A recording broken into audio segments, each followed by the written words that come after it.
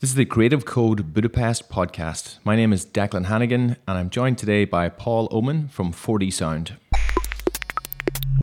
We're sitting here in a little office, just ready for our Creative Code meetup, and around us you can hear lots of sound. I'm going to let you listen to the sounds around us for a moment.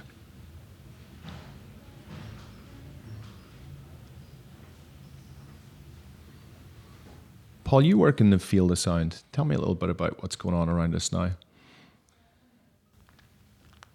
Well, we're sitting in a small room and, we hear actually, I would say, two sources very clearly. On our right, there's a door and there's quite some busyness next to us, people walking back and forth. And on our left, there's a window to the street and we hear the cars passing by. So it's already an interesting question to actually consider how come that we still localize that a car goes back and forth, where actually all those vibrations are passing through the window. Same on our side here. How does that sound travel through a door? And we're still able to tell whether the person is further away or, I'm dealing with these kind of aspects, trying to understand the dimensionalities of our listening, how we recognize certain things, how we recognize things positioned in space, so with regards to their distance to us, whether they are large or small compared to us, and these kind of phenomena, like how vibrations pass through different circumstances and how that affects us. Tell me a little bit about your background. How did you get involved in the world of sound? Well, we're all very much involved in the world of sound, I would say. So, everybody is involved in sound, basically from the very origins of our lives. So I also like to see it like that. So my work with sound, I like to see it as a way to personally grow and personally evolve. So you could say I also feel I have been working with sound from when I was very young. Definitely interested in music, but also just the being busy with the awareness of listening and the kind of context around that. So initially, I developed myself as a composer for music, theater, opera, and in this context, I started to experiment a lot with the presence of sound in spaces. So I felt it's as important to have a physical actor on stage as it is to have physical appearances of sound in the room. Like we're creating an experience where these sounds need to feel real. And even the very simple thing of an actor speaking on stage, you ideally don't want to hear that actor speaking from a large speaker system, which is frontal, because it sort of disturbs your direct physical and emotional connection with what's happening on stage. I think everybody can kind of feel that. But in the theater work I did, it went a lot further. So we were experimenting a lot with site-specific theater that would not happen frontally on a stage, but rather in a particular place where the audience would be invited to explore the place themselves, and come very close to actors being actually part of the scenery. So there, the question of how do you distribute sound became much more sensitive. And I felt I was really walking into walls with the possibilities I was given, let's say with a 5.1 surround or placing some arbitrary speakers in the room to try to create some spatiality. So it started for me sort of formulating the problem I was bumping into repeatedly. Yeah, it's interesting because we kind of were satisfied with stereo for a long time, and in a lot of ways still are with our simple headphones. But the first time I kind of got introduced to the possibility of there being more to the world than that was when I was making a film and we went in to do a 5.1 mix, and even for me doing the 5.1 mix in a proper kind of cinema space was like a whole new revelation of how sound can actually add so much to a narrative, and you can solve editing and story problems by the sound placed in the right place. Yeah. But 5.1 is not enough for you, Paul? No, it's not enough because 5.1 gives some spatial distribution. So when you sit in that room, you feel, okay, things are not just coming from one direction. You know, there's some embedding in the space. Nevertheless, sound doesn't really occupy the space, so you don't have the feeling the actor is sitting next to you on the chair, or you know that dog is just walking underneath your feet. That's one aspect of it. The other aspect I think has to do more with a more subtle quality of sound, which is the a sort of warmth and depth of sound that allows us to emotionally engage more with it, not only consciously but also subconsciously. And I kind of formulated that the problem was, it's not just how we set the speakers up in the room, but it's also the speaker itself. So the speakers, the way the industry produces speakers is, you know, very much aimed at dB per SPL, like how much power do you get out of a speaker, and can you address enough people, you know, with an acceptable sound.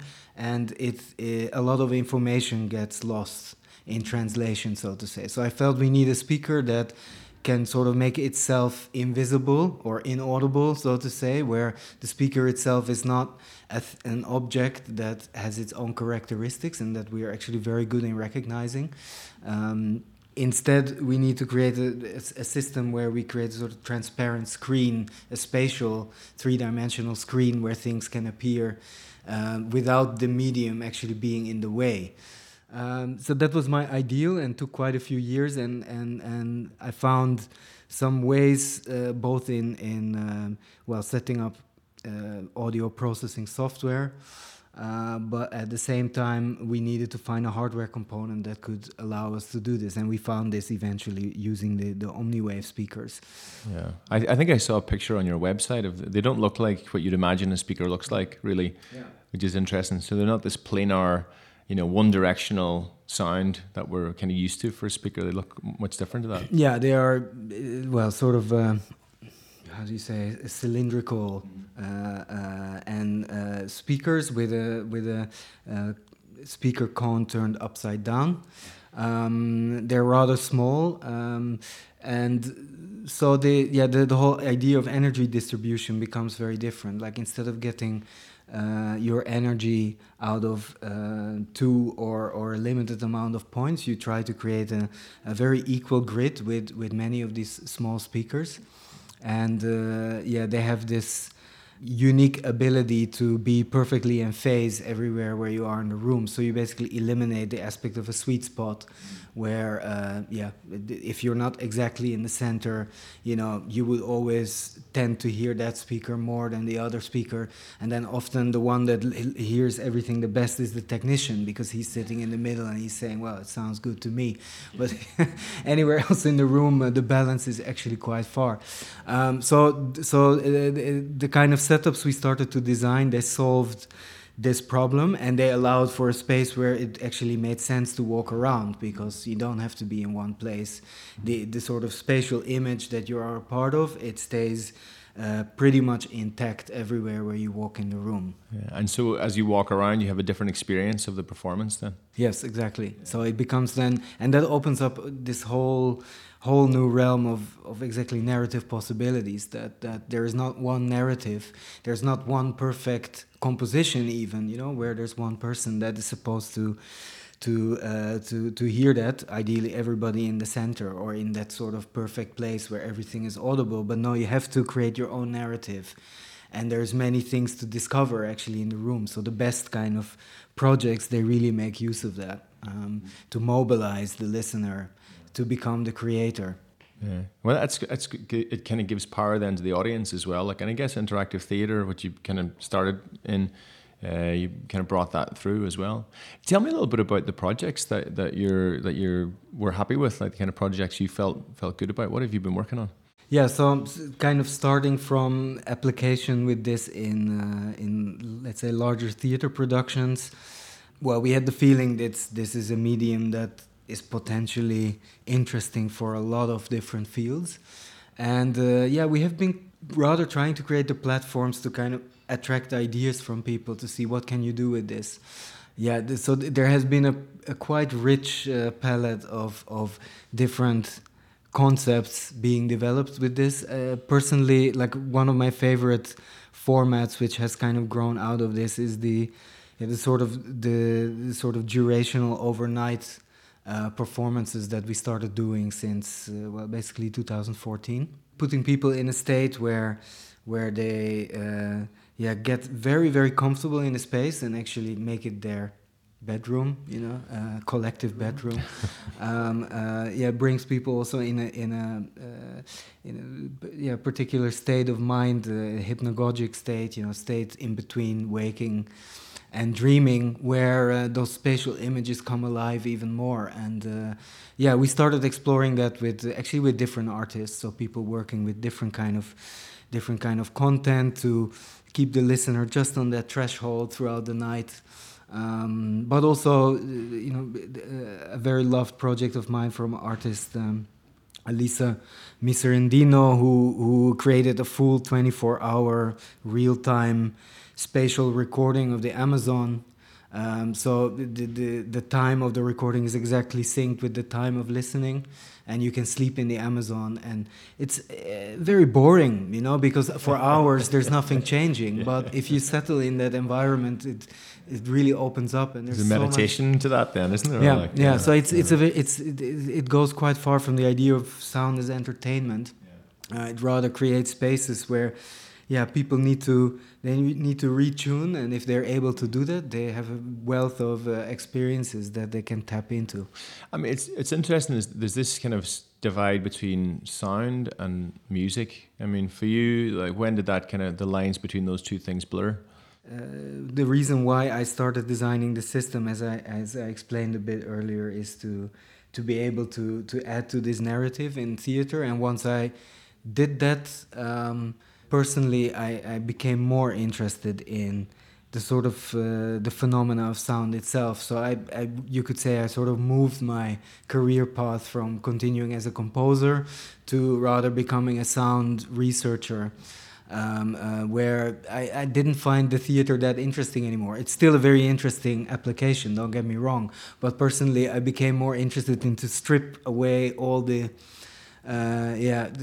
all the surrounding and just look at observe the phenomena of how sound behaves in space. And I realized we need much less, we only need very simple inputs, and there's so much richness and detail coming out that we can start to explore. And so again, it's for me, I think I see this also as a personal path of getting closer and closer to fine perception.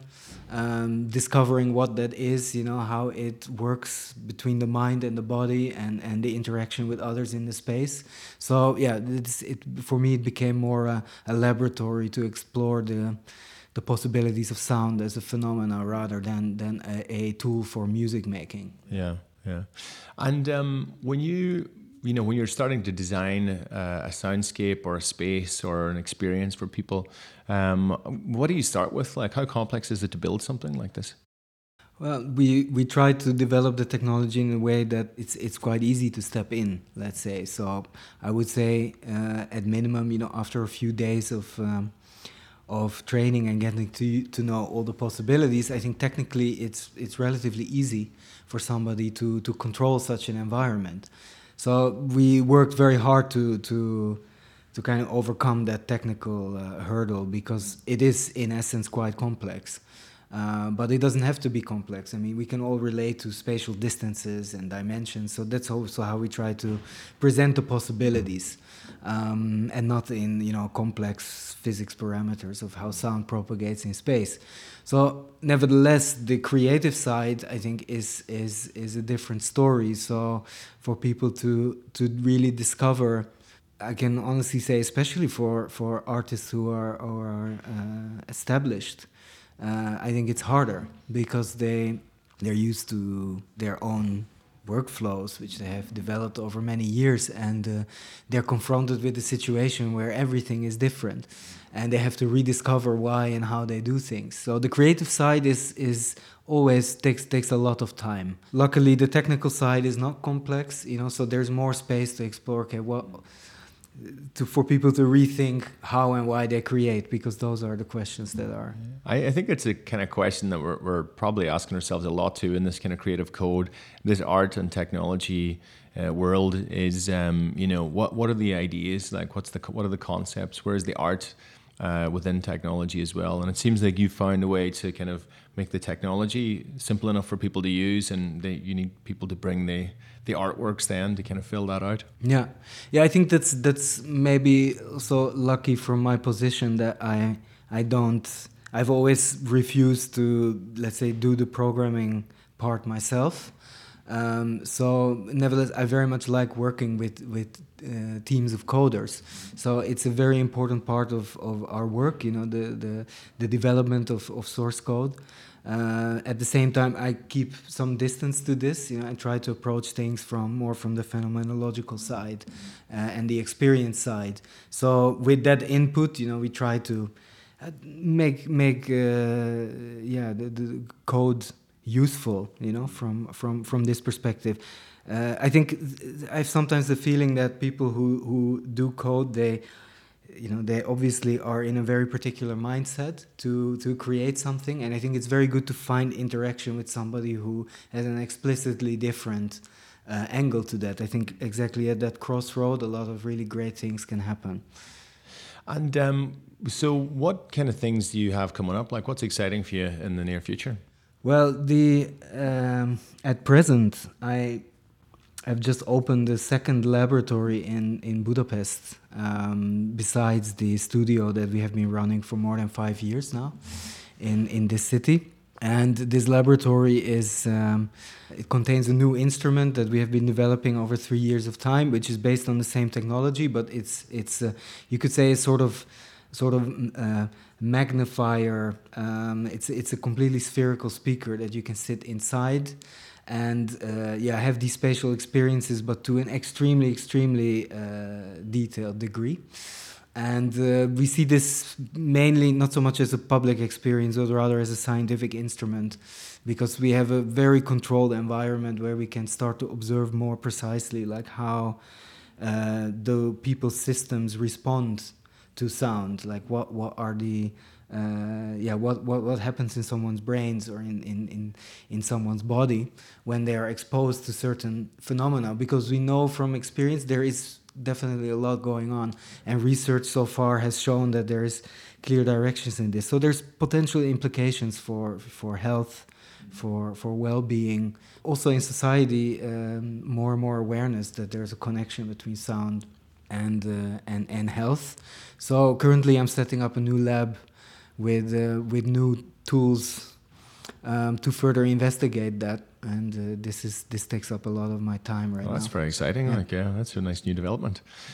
We do live in a very visually centric society in a lot of ways. Like, we're very, we have our Instagram and we have our Facebook posts, and we're very visually centric, and we're kind of neglecting the sound side of things. Like, and I liked your TED talk where you kind of brought people back through evolution. What effects have you seen that sound has on people? Like, what's the things that you've seen so far with your research? Well, you can say the sound, and especially like audible sound, so the audible frequency range of sound has a very particular relationship to basically the whole structure and the dimensionality of the human body. So sound is very close to our physical being, our physical presence, and maybe that's also, to take a big jump, but kind of understandable that in the society where we live in now, where we're so driven by digital means, by virtual environments, that we tend to ignore kind of the signals that our deeper systems actually give to us. So we see very clearly that sound brings people back to a sort of grounding, and there is also interesting, a little side road there, but that for instance sound in virtual reality experiences is a very tricky thing. because the eyes are very easy to trick. Like, so it brings us to completely different galaxies. But with the sound, it's much harder, and sound it's so inherently related to our balance, to our body, you know, the ground we stand on, that sound always brings us back. And it's harder to believe these virtual images because the real acoustical cues are very deeply ingrained in our bodies, nevertheless mostly subconscious.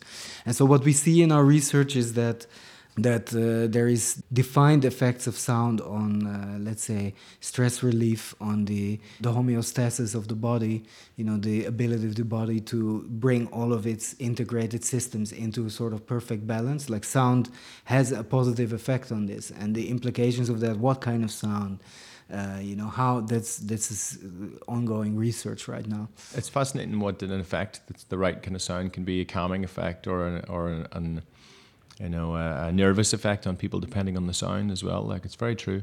And I don't know if you've heard about, there's a guy in America, they call him the Batman, who's like a guy who was born blind but started to click with his mouth when he was a kid. And he almost can echolocate things, and he can like ride a bicycle, just walk down the street. He doesn't use a stick or a guide dog because the sound is translated for him into the visual cortex of his brain. So he's actually able to, you know, see just using sound as well. But I think we probably do that every day, actually. We just don't realize it. Yeah, so again, this is a level of awareness that if you start to pay attention to your listening abilities, you can definitely train this. You can become much more aware of, for instance, you know, awareness of a room through echolocation. And indeed, blind people are sort of more prepositioned to actually use that. There's also research that shows the way dolphins communicate to themselves and with each other about things in their environment, which is exactly this, so seeing through hearing. So they send out ultrasonic signals, which then reflect from their environment, and what they get back in the reflection is full of information about actual objects and presences of other beings in their surrounding. And you know, current research has also been able to actually image these things that dolphins see through hearing. That's incredible. Like, yeah. And tell me then, where can we go and experience these performances? Where can we go and experience this from you guys? Yeah, so there is we run the small institute in Budapest, the Spatial Sound Institute, which hosts about 20 residency projects a year of very diverse topics. And there's regular performances, so that's something that people in Budapest can experience. There's also spaces that run their own programs based on our technologies in Berlin, in Vancouver, in a few universities. Indiana University, Royal Ontario Museum has a permanent installation. So there's places around the world where people can go for either specific experiences or sort of curated programs using this technology. Okay, excellent. And we'll put some links on the podcast as well. People can check it out. Like, Paul, thanks very much for coming along. It's great to talk to you. Thank you as well. So I was joined today by Paul Oman. My name is Declan Hannigan. Our engineer today was Joel Kish. Okay, still recording, Joel, yeah?